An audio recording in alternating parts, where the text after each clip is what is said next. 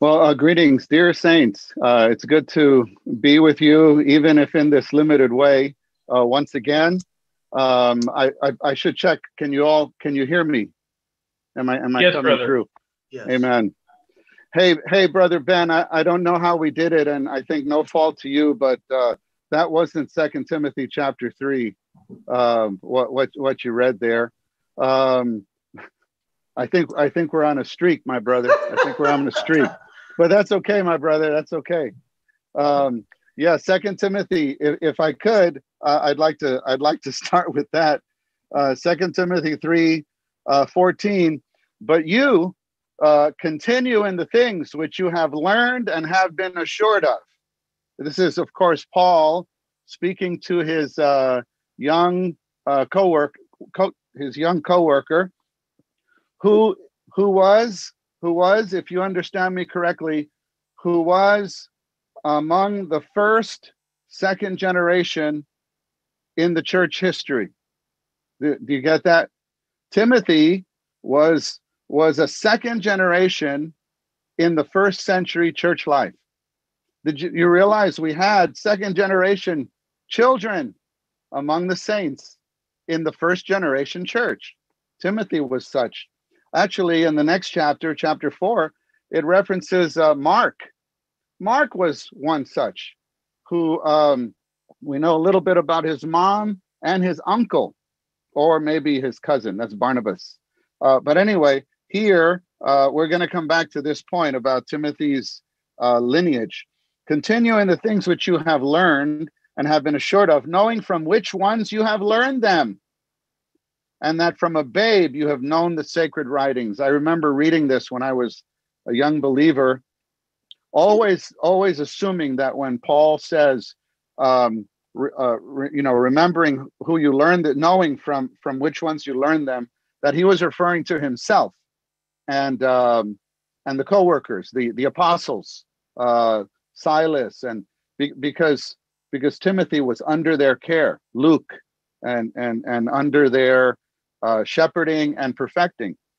But when you read Acts 16, you realize that actually Timothy did not know Paul. Paul did not know Timothy in his youth. By the time Paul met Timothy, he was already a young adult, actually quite notable in the church life, with some function, and attested to by leading brothers from two different churches. Read Acts 16, the first 3 verses, and he has such a good reputation that Paul and the brother and Silas feel, I want to take him with me, for he'd be good for the work. And so if that's the first time that Paul met Timothy, then you have to realize, knowing from which ones you learn them, Timothy's learning did not begin with Paul. Timothy's learning began with his mommy Eunice and his grandma Lois. And anyway, we'll come back to that point a little later. And that from a babe you've known the sacred writings. Who were the ones who put the writings into Timothy since he was a baby? Surely not Paul. Surely it was the family. Surely it was Lois and Eunice, which are able to make you wise unto salvation through the faith which is in Christ Jesus. All scripture is God-breathed and profitable for teaching, conviction, for correction, for instruction in righteousness, that the man of God may be complete, fully equipped for every good work. No doubt Paul and the brothers were part of Timothy's perfecting, but the foundation was laid in the family. Anyway, saints, I would like to come back to Timothy's family situation in just a little bit, but I'd like to start right in with the outline. If you have that handy, the title of this session is "The Vision and Importance of the Next Generation in the Lord's Recovery." Now, if you don't have the outline, please don't fret at all. You don't need to even look for it, download it now or anything, because my intention is not, my burden is not to cover an outline. My intention is to cover a burden. that is conveyed in this outline. We won't even read the whole thing. And I can tell you this outline comes from this book here, Raising Up the Next Generation for the Church Life. In my times with you in the past 2 years, I think I've recommended this book to you a number of times, Raising Up the Next Generation for the Church Life. This, incidentally, is not a conference that Brother Lee gave. So it's not the writings from one conference or fellowship, but this is if you read down here, it's a compilation. It's a compilation of writings from Brother Nee and Brother Lee on this topic of raising the next generation. On one hand, actually, you can see behind me here books, lots of books. I think I can see in many screens there's bookshelves with many books of the ministry, Brother Nee, Brother Lee. They didn't say too much about this matter of parents, children, raising up the next generation. Comparing this might look like a thick volume. It's 26 chapters, but when you compare this to all that, it's not that much. So my point is, this surely is not the central line of our ministry. This is not the central line of God's economy. This is even if you would read the foreword in this book, you would know that we explain that these are the leaves and branches, but the trunk can survive without the leaves and branches, but the leaves and branches cannot survive without the trunk. So on the other hand, the branches and the leaves are an expression, an extension of the branch. And so this matter of our family life and raising up the next generation, we don't necessarily focus on this matter, but we realize we need this in our lives. We need this in our living. We need this help so that there could be a proper expression of God's economy in our lives, and particularly in our family life, because our family life is our daily life. And if we don't have all the ministry practical to us and practiced and expressed in our daily life, then what is it? How can God gain what he wants? And so that's why, saints, I asked the brothers if we could begin our conference, which is on the next generation, on the matter of the children, the young people, whether you are as parents or grandparents or serving them in the church life in some capacity. Or I'm glad that the brothers mentioned this at the beginning. This is not just for these categories of saints, it's for the whole church, because in our group meetings, we have families with children. In our church life, we have families with children, and we always consider all of them are all our children. All of them are all our children. I have 3 children, my wife and I, with 3 children, but they're grown and married. So we really consider we have 6 children. We consider our in-laws ours. But in the church life, I have hundreds of children. So do you. And I hope with this view, we could realize the importance of this. However, that we could see the importance in the context of God's economy, because that is why we're here, dear brothers and sisters. So that's why I had the feeling this time that we would begin our conference with 1325. God eternal has a purpose.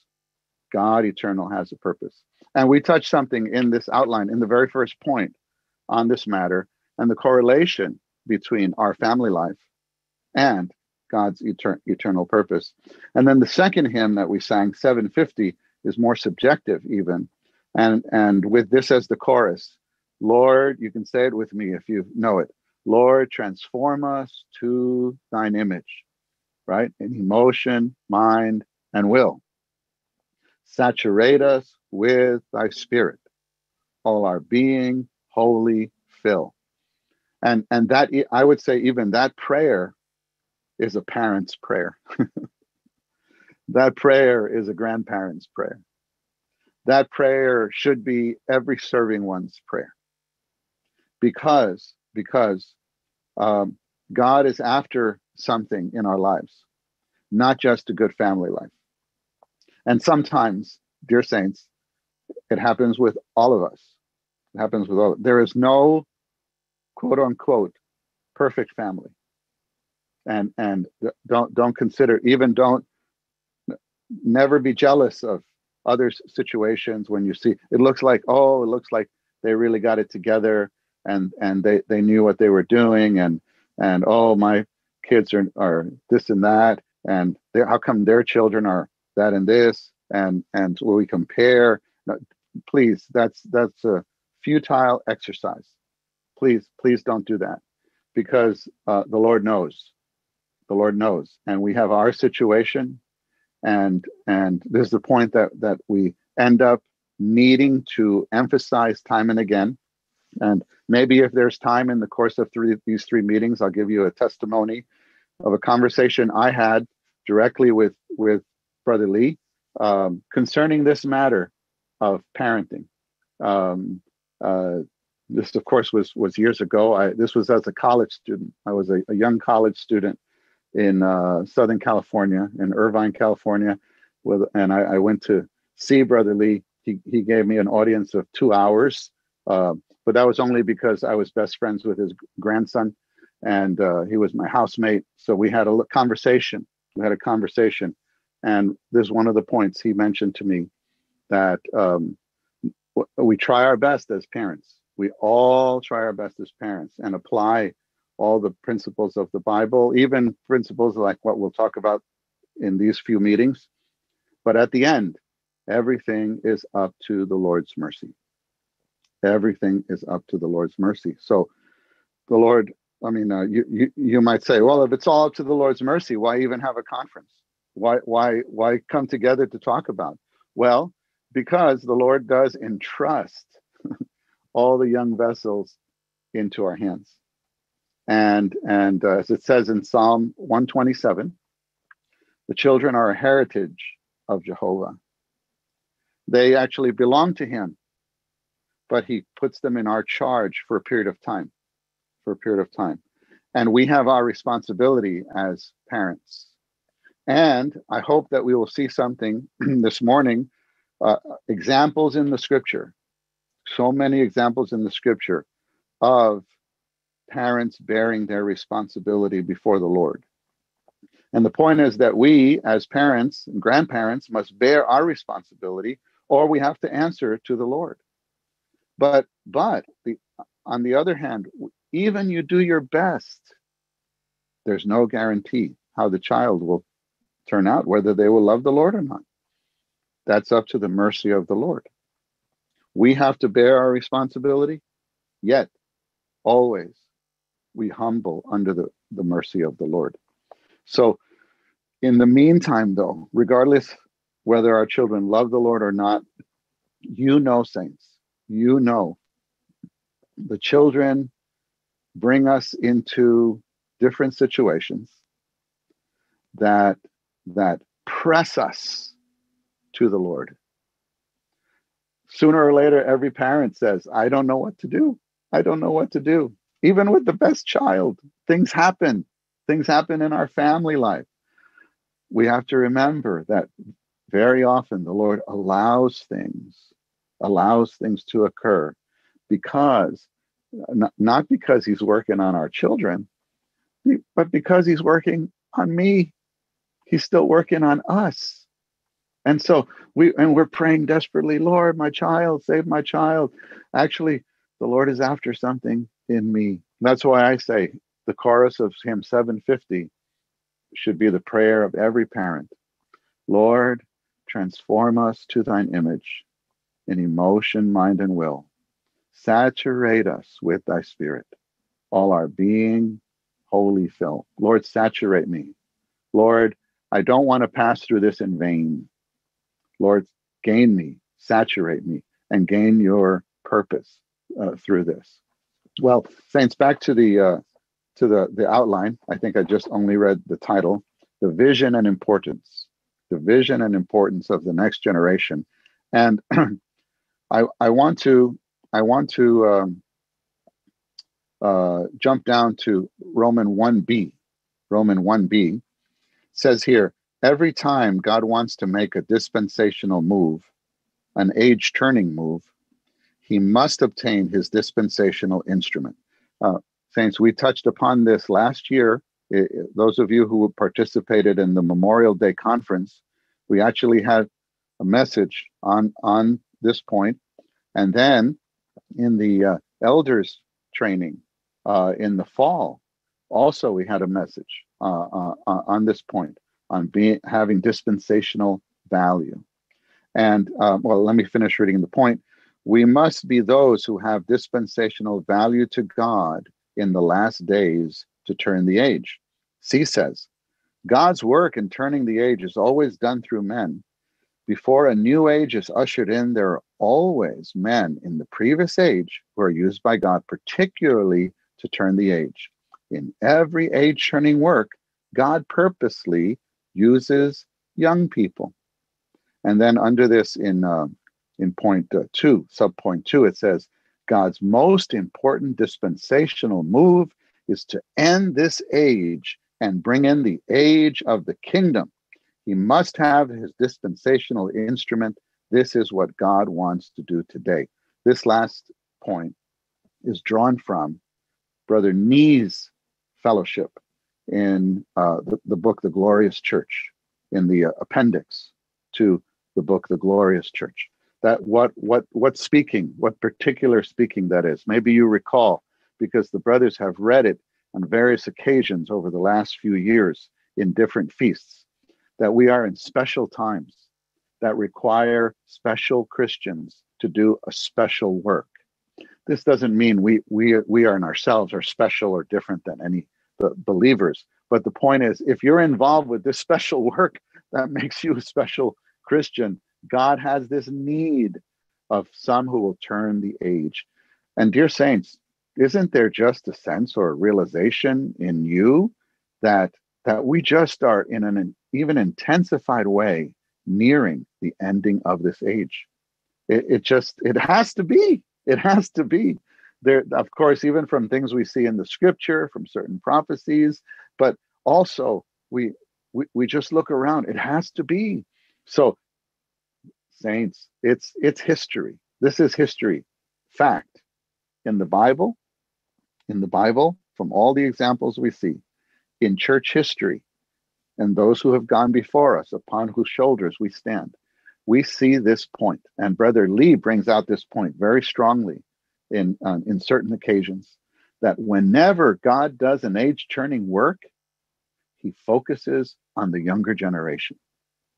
He raises up the young generation to be the kind of spark to carry that through.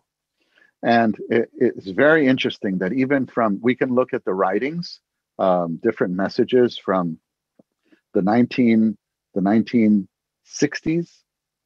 the 1980s, whenever Brother Lee spoke directly to young people, it seems that he brought out this point of being overcomers to turn the age. He wanted to infuse them with this. So, of course, we've known this for a long time. Actually, I can tell you, this was spoken to me when I was in high school in the Lord's Recovery. I came to the Lord's Recovery when I was 14 years old. And actually, I was saved when I was very young. I've given my testimony to some of you before. I was saved when I was very young. I was saved. My mom was meeting in the Brethren denomination at the time. So I was raised there. And I got baptized when I was 12 and was shepherded into a love for the Lord and pursuing the Lord in my young teenage years. And when I was 14, I came to the Lord's Recovery and I heard those messages. But saints, when as we were picking up this burden, to have a continuation for the next generation, and looking in the ministry, as well as just looking at the word, and studying this matter, You know, there's a message by brother Nee. He says this, that in the in the in the Bible, besides the book of Proverbs, there's not much detail of for parents how we should do the parenting. You know, in the book of Proverbs, there are some verses, even not that much, but you can find a number of golden verses as you read through that talks directly to the parents about discipline and so on, how to interact with our children. But he says, besides the book of Proverbs, and of course, in the New Testament, a little bit in a few verses in Ephesians, a few verses in Colossians, but that's it. But then he says this, but there are many examples, many patterns of parents in the Bible. So, and he mentions a few like Noah and Hannah and the parents of Samson and so on. And so he mentions few. But saints, I tell you, this was about, I could tell you, it's about 12 or 13 years ago, as we were in these things and having more fellowship and going to the Lord, again, because of the desperation in observing the current situation among us in the churches in the Lord's Recovery, particularly in North America and in the US, that our track record has not been so good. That it seems only about half the young people remain through their young adulthood following the Lord in the churches. That is, we have, of all our children, only about 50%, and that's the general number across the nation.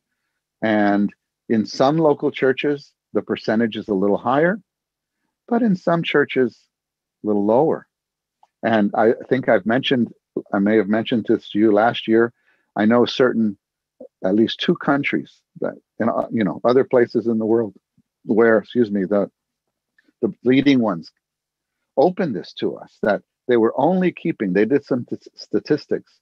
They were only keeping 20% of their children in the long run and losing 80 to the world.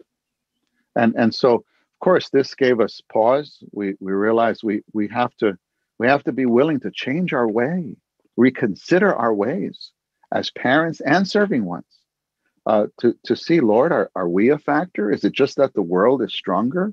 Is the enemy's work more intensified? Or are we lacking in some way? And I think we all have to be open and willing to go to the Lord, even repeatedly, that we would not be a factor, a stumbling to our next generation. So we come to the Word with kind of a fresh perspective and just open to the Lord. And we started to see this very interesting fact, saints, very interesting fact, that in so many of these cases of those whom we would call, this is a recovery term, we would call them age turners. Do you know what I mean? These are the ones who turn the age. Brother Lee has a classic message in the Life Study of Genesis. Is called The Life and Work That Turned the Age. The life and work that turned the age. So we nicknamed them age turners. So Noah was an age turner. And in a recent college training, I think 2 trainings ago, many songs were written about the age turners because the title was God's Age Turners. And we were trying to infuse the young people in this matter. But as we looked at the cases in the scripture, this very amazing fact just popped up in story after story. And what is that? That actually it was 2 generations that turned the age. 2 generations together. And so when we came to Malachi, the verses we just read, Malachi 4, 5, and 6, Malachi 4, 5, and 6, which happen to be the last 2 verses in the Old Testament. What is that? What is there? Do you know that these verses talk about 2 generations being reconciled? before the coming of the Lord. The verses talk, of course, about Elijah. The prophecy is about Elijah. I'll read them again. I am about to send Elijah, that's Malachi 4:5, the prophet to you before the great and terrible day of Jehovah comes. Of course, saints, this is a prophecy not yet fulfilled. This is for this coming day, for the coming day, before Elijah comes. You know, in Revelation, we know Elijah's coming back, right? Elijah's coming back. Okay, what will happen? Well, it says here, and he will turn the hearts of the fathers to the children, and the heart of the children to their fathers, lest I come and strike the land with a curse. So the Old Testament ends with the reconciliation of 2 generations before the Lord comes back. However, this is repeated in the New Testament, early in the New Testament, at the beginning of the New Testament, and applied to John the Baptist in Luke 1, which is the other verse that we read. In Luke 1, what does that say? It says, and it is he who will go before him in the spirit and power of Elijah, to turn the hearts of the fathers to the children and the disobedient to the prudence of the righteous, to prepare for the Lord a people made ready. So the Old Testament ends with this.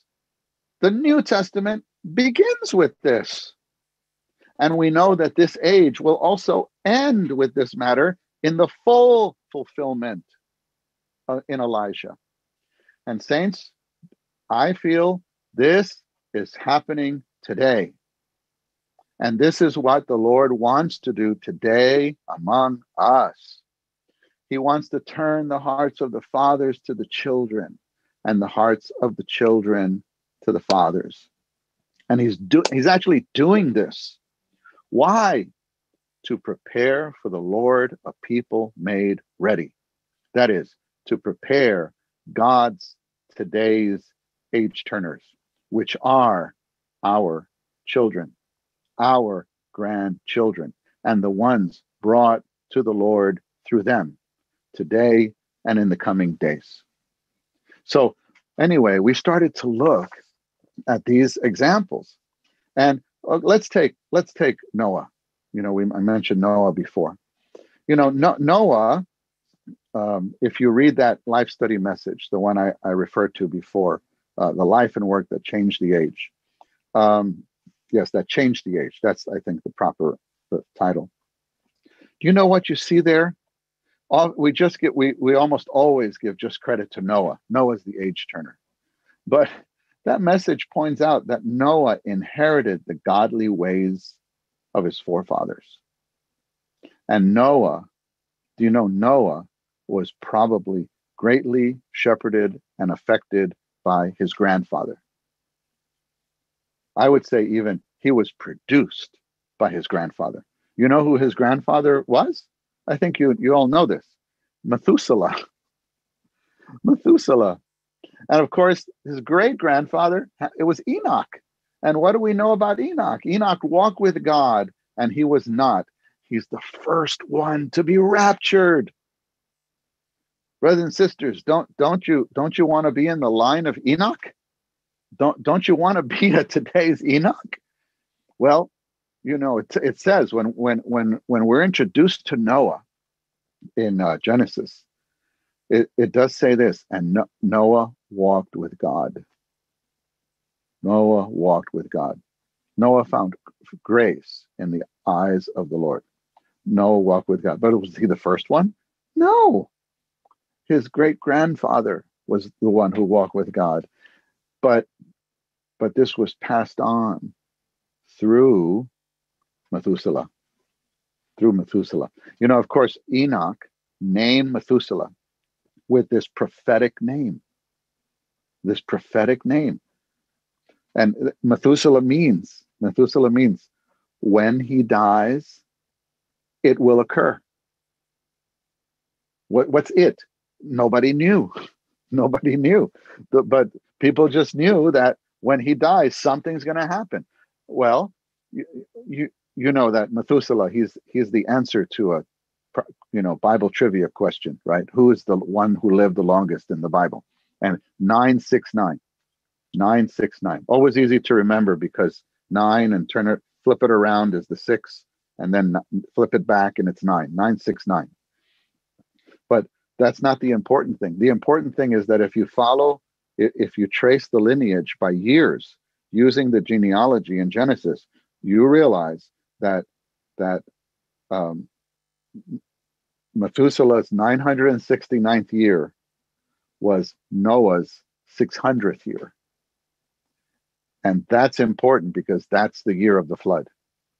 So Methuselah died in the year of the flood. There were what? There were 8 that went into the ark. That's right. That's 8. The number of resurrection. Yeah. If Methuselah had been alive, I think the resurrection number would have been 9 because Methuselah would have been there. But he wasn't there, so it's 8. He died. So when he died, what do you think Shem, Ham, and Japheth thought? Don't you think they were impressed? Oh, what kind of a family are we in? Oh my, it's like my family governs human history. Everything about my family. My great grandpa who told us stories, right? Great grandpa. Let's see. Dad, grandpa. Yeah. Dad, grandpa, great grandpa. And about his father walking with God. And God took him. Now my great grandpa dies and the whole world's getting judged. And like everything is revolving around my family. What kind of a family is this? Oh, don't you think? I mean, we don't know. It's only speculation, or rather, I'd like to say, the exercise of sanctified imagination. That Methuselah would have sat down those boys and tell them, sons, children, follow your father. Follow your father. I know your father is ridiculed. Your father's a herald of righteousness, but nobody believes. Well, you tell your friends, follow your father. We're in a very special family. And they did. They did. And they got 3. They each bore 1 fruit to go into the ark. Oh, brothers and sisters, what a beautiful picture. We all should say, Lord, make my family the family of Noah. The family of Noah. And then the Lord himself says in Matthew that as the age of Noah was, so will the coming of the Son of Man be. And I believe those words now mean a lot more to me. That the Lord wants to raise more families like the family of Noah. But do you see my point? That it wasn't just Noah. It was Noah with his 3 sons, with his next generation, that completed the task to turn the age. But not only so. Then you have the other cases. Well, one wonderful case is John the Baptist, who we just mentioned in the New Testament. In Luke 1, you see this story of a godly man and a godly woman. Yes, he was a priest, Zechariah and Elizabeth, and they have a son. And the Lord comes to them, and he's special. He's the one who will prepare the way of the Lord. But and we there are messages about John being an age turner. Yes. However, have you considered Luke 1:80? Luke 1:80. That's the last verse in Luke 1. And I'm sure most of us have read this before. It says, and the little child grew and became strong in spirit. And he was in the wilderness until the day of his presentation to Israel. And we have messages about John, who was, eating the locusts and the wild honey and dressed in the, goat, camel skin, camel hair, and he was wild and, in the wilderness sometimes Brother Lee would say the wilderness, and that doesn't translate well for the translators. I'm sorry, but um, uh, instead of eating the holy food, he was eating the locusts and the wild honey and so on. But do you see how this is written here? It says, and the little child grew, and he was in the wilderness until the day of his presentation. How did John get to the wilderness? How did John get to the wilderness? Don't you think it was Zechariah and Elizabeth that took him there? Or did he run away? Well, the Bible doesn't exactly say. But I have a feeling that Zechariah may have eventually realized, oh, I have to take him there. I have to take him there. So Zechariah and Elizabeth, maybe we say this way, maybe they were not age turners, but they were age turner producers. And so in our age today, saints, those are the two job opportunities that the Lord is offering. Either be an age turner or an age turner producer. And I like to sign up for either one. It seems to me I'm in the producer stage, or that's the one I'm signing up for. But all of us parents and grandparents should Lord make me an age turner producer. We still have our chance, saints. We still have our chance through our grandchildren to take part in this holy commission. And so Timothy, we mentioned him before. Timothy, it wasn't just Paul. It wasn't just Paul. It was his grandmother Lois and his mother Eunice, and then along with Paul and Silas. So here we see it's the family and the church. And I'm glad that we have saints who are serving. I hope we have young people, even high schoolers, in the conference, to realize we all have a part. We all have a part as older siblings. Let's talk about Moses. In the story of Moses, we consider, Moses is the age turner, but he was the savior of Israel. We've mentioned this in past conferences that Moses, the savior, needed saving. If it wasn't for those two midwives in Exodus 1, for them to rise up at the risk of their lives to save those children, there would not have been a Moses. If not for Moses' mother and father and older sister Miriam to do what they did in Exodus chapter 2 to preserve Moses. So do you see, even big sisters, older sisters are necessary for the producing of the younger generation. I'm so happy it was my sister who brought me to Christ, and my sister brought me to the church. I owe her so much. Big sisters can be age turner producers. Uncles can be age turner producers. You know the story of Esther, Mordecai. If there was no Mordecai, there would not have been an Esther. Esther, Mordecai told her, it's very possible that you were raised up just for this, to save your people. You have one chance to save your people. But who was the one that enlightened her?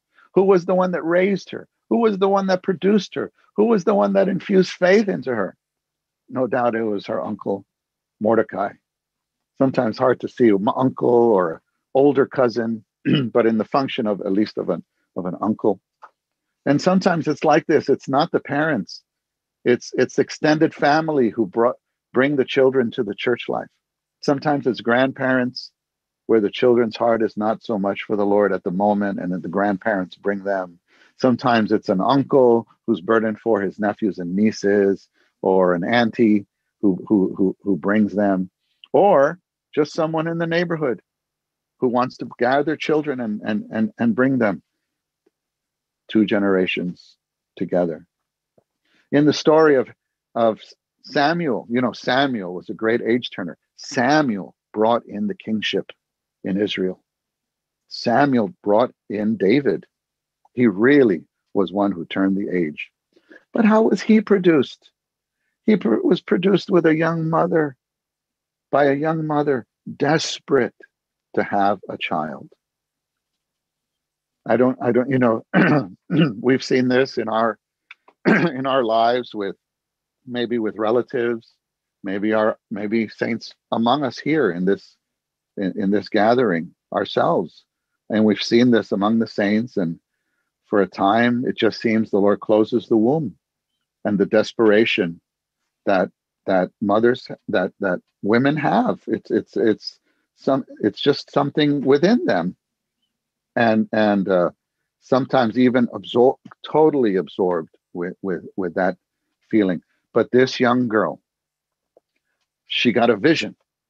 And saints, all that we're trying to share in this opening fellowship is for this vision, to see the vision that the children play, the role of the children in God's economy, the potential they have for the future of God's economy and for the turning of the age. This young girl, Hannah, oh, the prayer of Hannah. How could she come to use this word? In 1 Samuel 1, she prays, Lord, I will lend him to you. Lend. Lend in English. Lend. Not give him to you. Not offer him to you, but lend him to you. Her using this word lend, it just opens a vision. How did she realize that God was poor? Oh, some new ones among us might say, oh, brother, how dare you say God is poor in anything? Well, she lent Samuel to the Lord. When you lend something to someone, that means you're short. You're short of something. Okay, I don't want to offend anyone. If you don't like that we say God is poor, we can say God was short of something. Actually, that's just as bad. How can God be short of anything? God had a need. God had a need, and she realized it. How? Bible doesn't tell us. In the kingdom, should we make it there, at least in the New Jerusalem, I would like to sit down with Sister Hannah someday, and I'd like to sign up for an appointment and say, Sister, could you tell us, how did you see that God had a need? That because for example, if suppose I'm with Brother Mauricio, and we're at sometimes we have these meetings in a hotel, right? And there's a soda machine, and I need a dollar to put in the slot. Maybe these days it's $2. I don't know. You put in the slot for, and I look, I don't have. So what would I say, Brother Mauricio? Could you lend me $1, or could you lend me $2? And I don't have it. That means I'm empty. I'm short. Why did Hannah say, Lord, you give me a son and I'll lend him to you? Because she realized God was short in the priesthood. God was poor regarding the priesthood, at least regarding the priesthood. He was poor, and God had a need, and she had a need. And then you know what she did? She merged the two needs in her prayer. And she said this, she said, I'll paraphrase, something like this. Tell Lord, come here. I'll tell you what I'm going to do. If you meet my need, then with whatever you meet my need, I'll just give him right back to you to meet your need. How about that? And it seemed like the Lord really enjoyed this kind of negotiation with one of his seekers, because he answered her prayer, and she fulfilled that, and she gave him right back to the Lord. And Hannah was an age turner producer. And no doubt Elkanah, I think, is the dad, that he had to be one with her in eventually lending this child to the priesthood. They went one day and hands off. That's Can you imagine how difficult that was? We don't think about that. We just read the story and somewhat for granted. Can you imagine Hannah opening this to Elkanah and said, "Well, oh, you're happy that we have a child. Oh, I'm going to be a father." And then she would say, "Well, there is one condition, Elkanah, that I made this deal with the Lord. This is my consecration. That if the Lord gave me a son, I'm going to give him." That's just as much the sacrifice as Abraham with Isaac. So I believe they together had to have the oneness to carry out this consecration. And then Samson's mother and father. We know that story. Of course, Samson's example is not as positive and shining as Samuel, but still the Lord used Samson. And what was his story? The angel came to her and told her, you'll have a Nazirite. You will have a Nazirite. But he instructed her, you also cannot take from the vine. You cannot take from the vine. So she told her husband, Manoah. Manoah. And we don't know her name. And he came and asked, if you see him again, call me, we'll talk to him together. And in his interaction with the angel, he asked, how shall we raise the child? How? Very often when we have these weekends, this kind of fellowship, the saints, in English, please. The saints come wondering, are we going to get instructions how to raise the children, what to do? And this is the case. This is the case that happened with Samson's mother, with the father. The father asked, how shall we raise the child? And the angel says, I already told her. If you look at that, you'll find that in Judges 13. I already told her. What was her instruction? That she cannot take of the vine. So that shows us that to produce a Nazirite, you have to be a Nazirite. Our example and pattern are important. And not just after birth. Do you know that this word was spoken to her before conception? So during all the time before the child is born, the parents are to have a consecrated life. So do you see these examples? 2 generations together. I mentioned already Hannah and Samuel, but then Samuel and David is the same. They were not family or related that way, but Samuel took David under his wing. He anointed him and shepherded him and brought him into his function.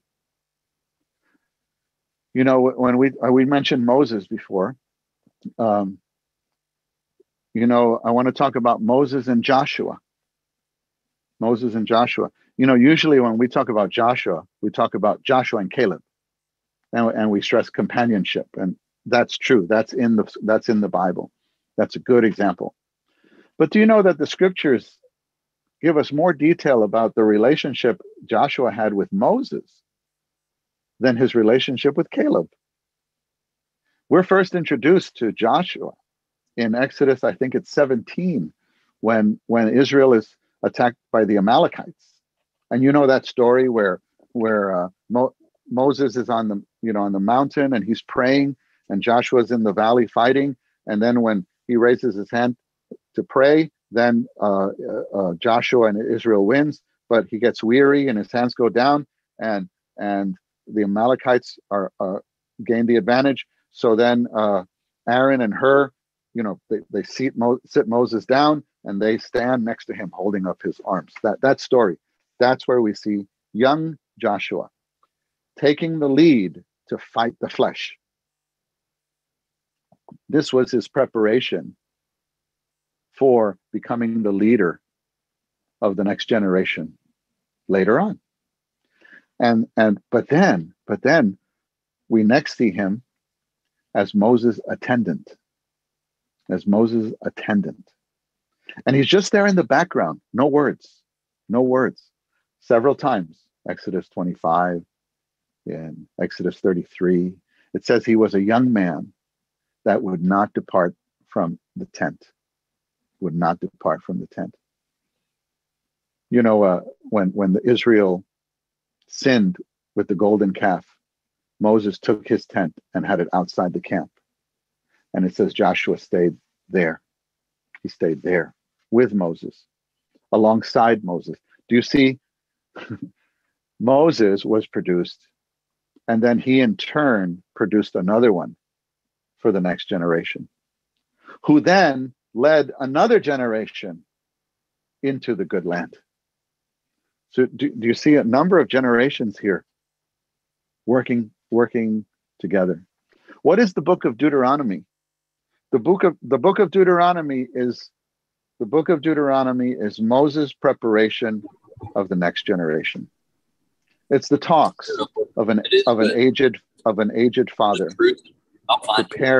preparing the next generation to enter in. So do you see, saints, this commission? To me, this is actually quite exciting, that this view of all our children, we need to be those who are willing to take all of them, not just our own children in our home, under our wing, but we serve them with this view. And I believe this has some effect on us. That we need to consider our pattern, our example, how we live before them, how we serve them. And it's not just in the weekly or however often we, as serving ones, that we are with them once every 3 weeks, once a month, or so on, but are living in front of them. Even when in our group meetings, when we're just together, all of that counts, saints. All of that counts.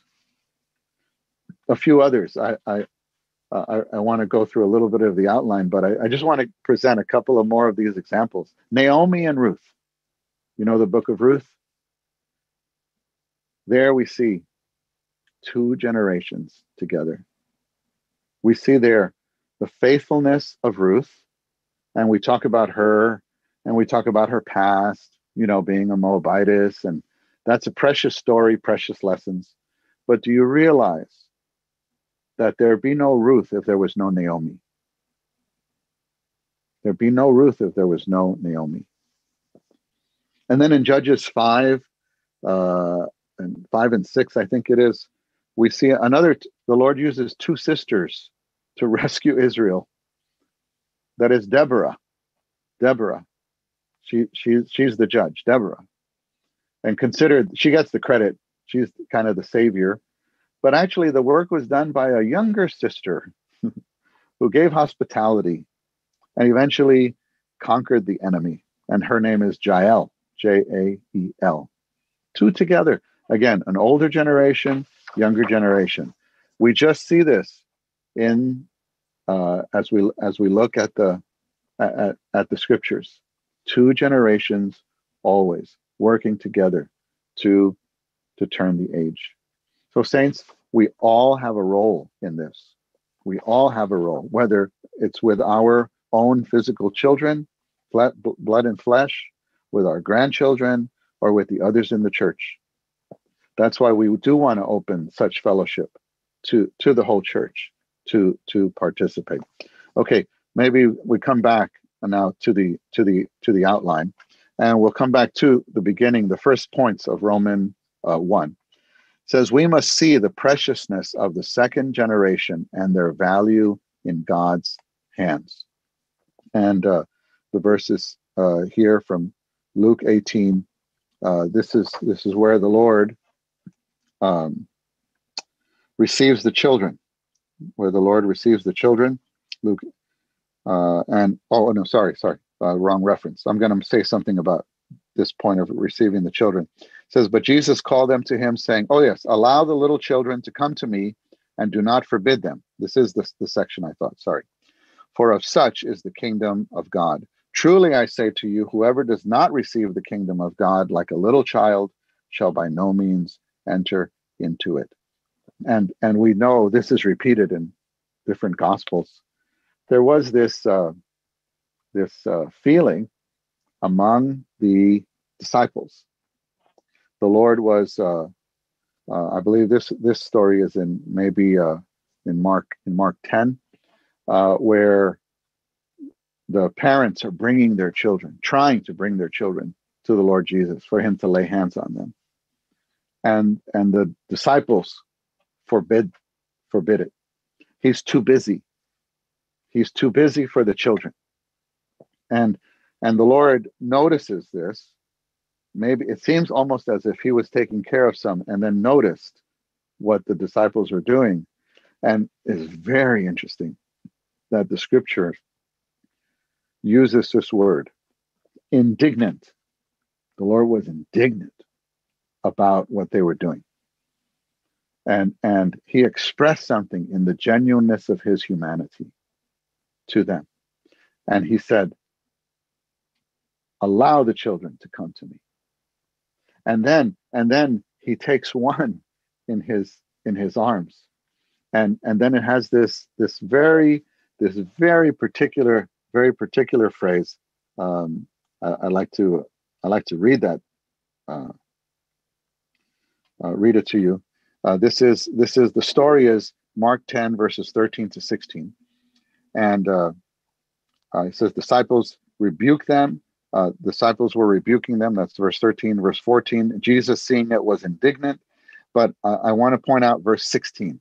Mark 10:16. And taking them into his arms, he fervently blessed them, laying his hands on them. He fervently blessed them. I would have loved to have seen that. And why did Mark include this word fervently? And what's the difference between just blessing and fervently blessing? I don't know. I can imagine something. I can imagine like he was making a point to the disciples. Allow them to come. I'm not only going to bless these, I'm going to fervently bless them. Now, I don't know what that looked like, but do you see his heart in his humanity? And dear saints, we've mentioned this in the past. We are in this mold of this God-man that's presented to us in the Gospels. Ephesians tells us that we that we are taught in him as the reality is in Jesus. And the reality that is in Jesus, we know, is the life of Jesus as presented in the four Gospels. And that in his human living, he set up a pattern for us. And so how, even in this, there's a pattern, how to interact with our children and what our attitude should be toward all the children, our children, the children in the church life, and all the children even outside. Our attitude is, Lord, allow them to come to you. Through our children, through our neighbors, Lord, gain more children. And that is part of the mold that we have been placed into in our baptism. And that he wants to reproduce himself in us in that mold, that we would know how to reach the next generation, how to reach the hearts of the children. You know, in the book of First Thessalonians, what I mean is in the life study of the book of the First Thessalonians, when Brother Lee gave this life study, he mentioned this, and you can find this in those messages. He said that First Thessalonians gives us an example of how to care for new ones and young ones. And this includes our own young people.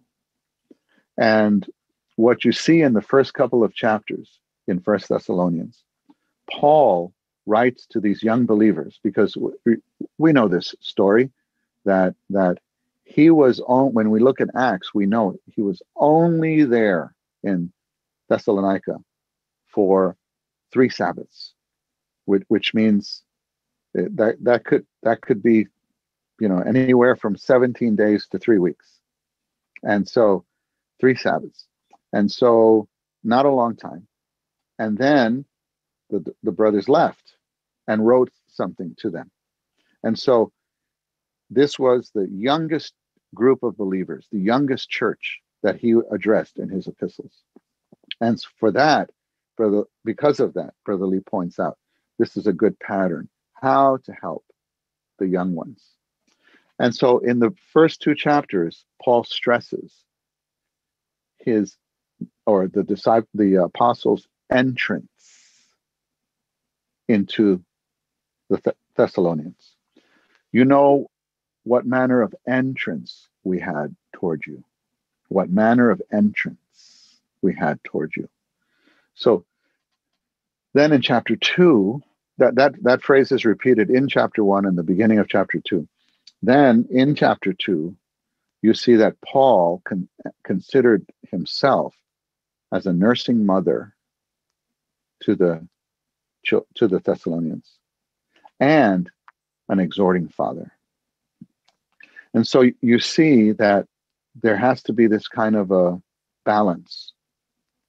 The balance of nourishing, even cherishing, of warmth for opening.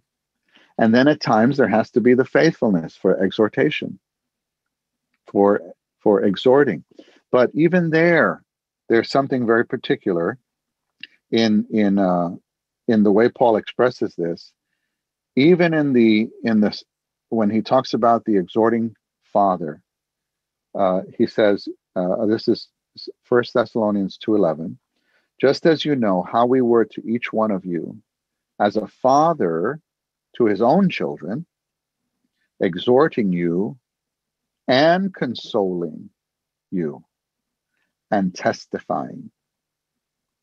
So sometimes we emphasize maybe too much the matter of exhorting. Even in the outline, Brother Lee's outline of 1 Thessalonians, it talks about the care of a nursing mother and an exhorting father. But actually, it's not just an exhorting father. It's a exhorting and consoling and testifying father. We would think an exhortation is like this. I'm telling you, I told you before, but the exhorting must include consoling and also should include testifying. That means what? That means on one hand you exhort, but then you also testify. So it's not just this. It's, son, let me tell you, actually, when I was your age, yeah, I blew it too, or I blew it worse. And that's why I'm so strong with you, because I don't want you to pass through what I passed through. And so you can testify. When we testify, it opens people's hearts, because we're opening our heart. A testimony is not a message. A testimony is an eyewitness, right?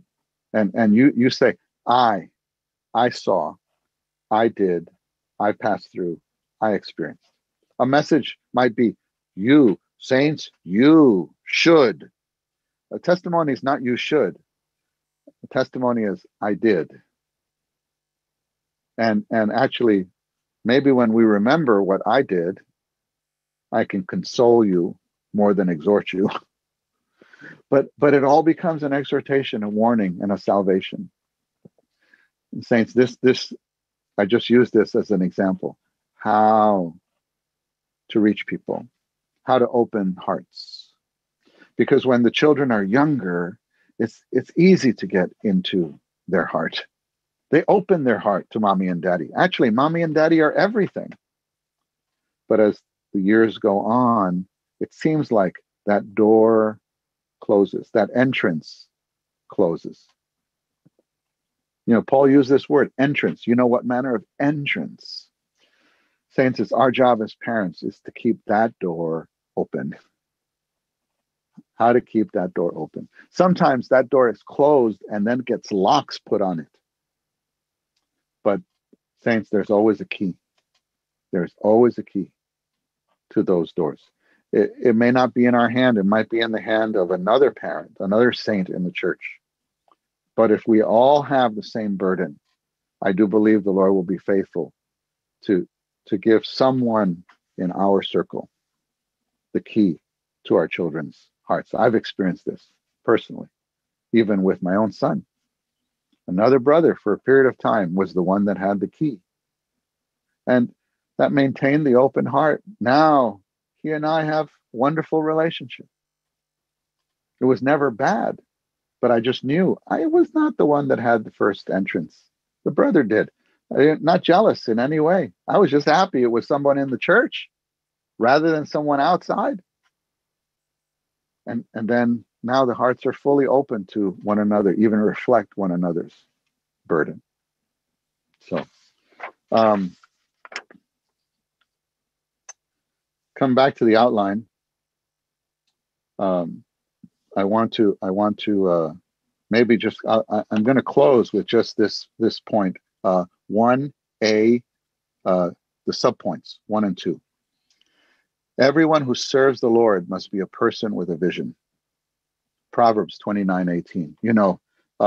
Incidentally, saints, maybe this is a good time to say this. For tonight's fellowship, we're putting 2 outlines from the recent crystallization training on the website. If you could have those handy, that's outlines 8 and 10 of the recent crystallization training on Job's, Proverbs, and Ecclesiastes. Because tonight we want to bring out some nuggets and gems from the book of Proverbs related to raising the next generation. Nuggets and gems. One of the points actually is vision. We'll see that more tonight. We need vision. Whatever we do in our Christian life and service, we need vision. And point 2, the governing vision of the Bible is the triune God working himself into his chosen and redeemed people in order to saturate their entire being with the divine Trinity for the producing and building up of the body of Christ, consummating in the New Jerusalem. Saints, I want to repeat what I mentioned in my opening. There will be times when the Lord will allow things in our personal universe that don't go our way. And the reason is just this.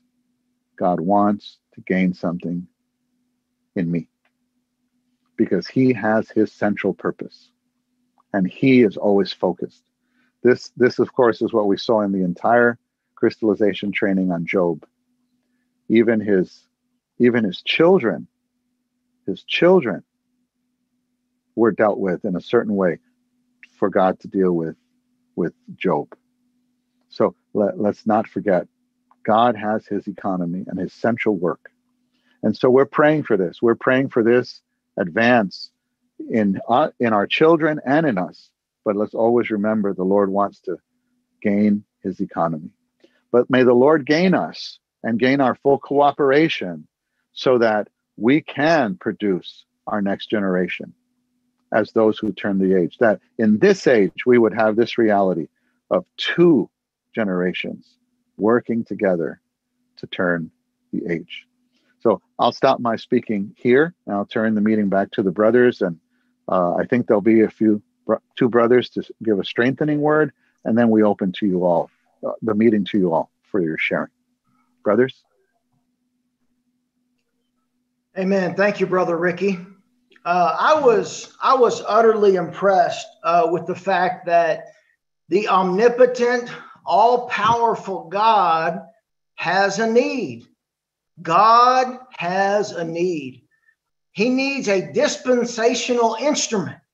He needs some special ones that would do a special work to carry out his economy to build up the church so that he would have a way to return. However, there is a problem. And I don't want to be overly dramatic, but the problem is that we are hemorrhaging our own young people. In this country, we're losing about 50% of our own. And, you know, Brother Lee said that 50% of the increase should come from our own children, and the other 50% should come from without. Brother Lee shared that the fire comes from new ones, but the purity comes from within, from our own. Well, what should we do? What should we do? Well, the best thing to do really is simply to follow the pattern that has been given to us. I really enjoyed what our brother shared related to our dear brother Noah in the Old Testament. You know, Noah had 3 sons. You know, I've got 4 sons. So I know a little bit about what Noah was probably going through. I bet there were times when Noah didn't have a way with his own sons. Don't you know that the kids made fun of Noah in front of his sons, and they may even had a hard time at times with Noah. What are you doing? People are saying you're crazy building this ark. It's never even rained. At least some say it had never even rained on the earth at that time. Well, I thank the Lord too for Brother Methuselah, because I believe, as our brother was sharing, I was so touched that Brother Methuselah, I think we could call him a brother in a way. Talks about, there's a verse that says the saints in the Old Testament. Brother Methuselah had a way with Noah's sons, perhaps, that Noah didn't even have a way. Anyhow, the whole point is that this was a godly family, 2 generations, 3 generations that were ultimately involved in the building of the ark so that God could bring in another age. Well, this is what I desire for my 4 sons and for me and for their grandparents. You know, Brother Bob Little, he's I know he's watching. I'd like to say a special word to Bob Little and my dad and my mom. Y'all can just listen, okay? Brother Bob, and Dad and Mom, I just give you the permission to minister Christ into your grandsons. I want you to. You know, I can't bear the thought of losing 2 of them, 50%. I don't want to lose one. You know, Brooks, he's 16. Jackson is 18. They don't believe a word I say half the time, okay? But their grandpa, Brother Bob, they will listen when you testify, when you share with them. Anyhow, I just wanted to give you the permission. You know, Brother Bob, I'll just share this with you. I need to stop. But Brother Bob, he is determined to live until the Lord comes back. He's determined. He's doing everything he can. He's exercising. But he's 86. Brother Bob, I don't know if it's going to happen. But listen to this. If you specifically are not an age turner, you can be an age turner producer. And I hope for sure you would give yourself, especially with your grandchildren and with me and my wife, give yourself to help us to become age turners. I'm also determined to live long enough until the Lord comes back and to be involved in it. But anyhow, I need to stop. Brother James has a special word he also wants to share. But anyhow, I was so encouraged. We just have 2 choices: be an age turner or be an age turner producer. May we be one of the 2. I fully believe that our children will be the age turners. All of us may not be able to live long enough to become the age turners, but we can be involved in age turning producing. We can produce the age turners, all the grandparents, all the spiritual grandparents. I'm so burdened. Anyhow, amen. Brother James, take it away. Amen, brother. Praise the Lord. Yeah, we all can be the age turners or the age turner producers. I really appreciated our brother's word. We all should say, Lord, make my family the family of Noah. Dear saints, it wasn't just Noah, but it was Noah with his next generation. And in the early part of the speaking, I just want to repeat the chorus our brother spoke to us from hymn 750, because I think it's very key for all of us, whether you're a parent, a grandparent, or even a serving one. Lord, transform us to thine image in emotion, mind, and will. Saturate us with thy spirit, all our being wholly fill. So this really should be every parent's prayer, even every grandparent's prayer. It can be every serving one's prayer. I really appreciated the speaking as he got into the matter of Noah and this being producers, age turner producers and age turners like Ben mentioned. What a delight. I can testify, saints, in my own experience. There were some that had seen the preciousness of the next generation and labored, whether it was an uncle or a sister or a member in the church. And I just pray that the Lord would give us such a vision for this next generation. Samuel brought in the kingship. He really brought in David, but even Samuel was produced by a young mother, desperate to have a child. And our brother's word there about lending to the Lord as the Lord would give her a son. She was desperate. This word near the end in 1 Thessalonians, I was so touched, dear saints. Oftentimes, I think I focus on the exhorting. What a word. Just as you know how we were to each one of you as a father to his own children, exhorting you and consoling you and testifying. Exhorting, consoling, and testifying. The exhorting must include consoling, and it also must include testifying. I was just considering as our brother was speaking, I just looked it up briefly. Consoling is to serve.